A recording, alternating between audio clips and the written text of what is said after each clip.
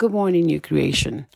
Our reading for today are Ezekiel 14, Acts 12, 1-24, and Psalm 76.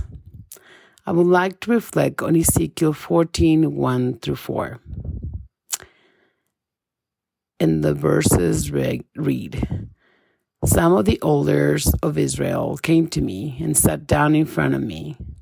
Then the word of the Lord came to me. Son of man, this man has set up idols in their hearts and put wicked stumbling blocks before their faces. Should I let them inquire of me at all? Therefore, speak to them and tell them, this is what the sovereign Lord says. When any of the Israelites set up idols in their hearts and put a wicked stumbling block before their faces and then go to a prophet, I, the Lord, will answer them myself in keeping with their great idolatry. I will do this to recapture their hearts of the people of Israel, who had all deserved me for their idols. This chapter verses make me think about what I value in life. What are the idols I have in my heart? What is important in my life? What do I worship the most? This is a wonderful conversation that I have many times with my father.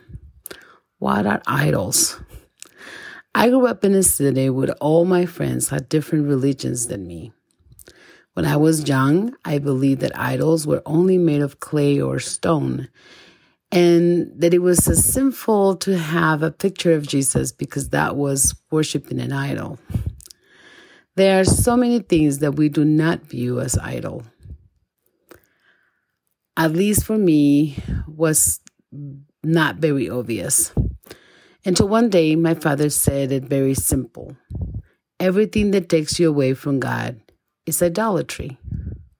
At first, I thought my dad was exaggerating, and everything was terrible then, including my work and school, watching my novelas, or spending time with my friends. That all took me away from God. But then I realized that it was more profound than people or idols made of stone and clay. God mention of the idolatry in their hearts talks about God's importance for what we hold dear and near. Our hearts determine the value we give to things in our lives. The more we love it, the more we want it. We need to be aware that God is calling us to be honest about the struggles we have with idols. He wants us to understand the need for it so we can get rid of it. Idolatry looks very different for all of us, but by bringing it to God's attention, we start the process of learning who God is and our purpose in life.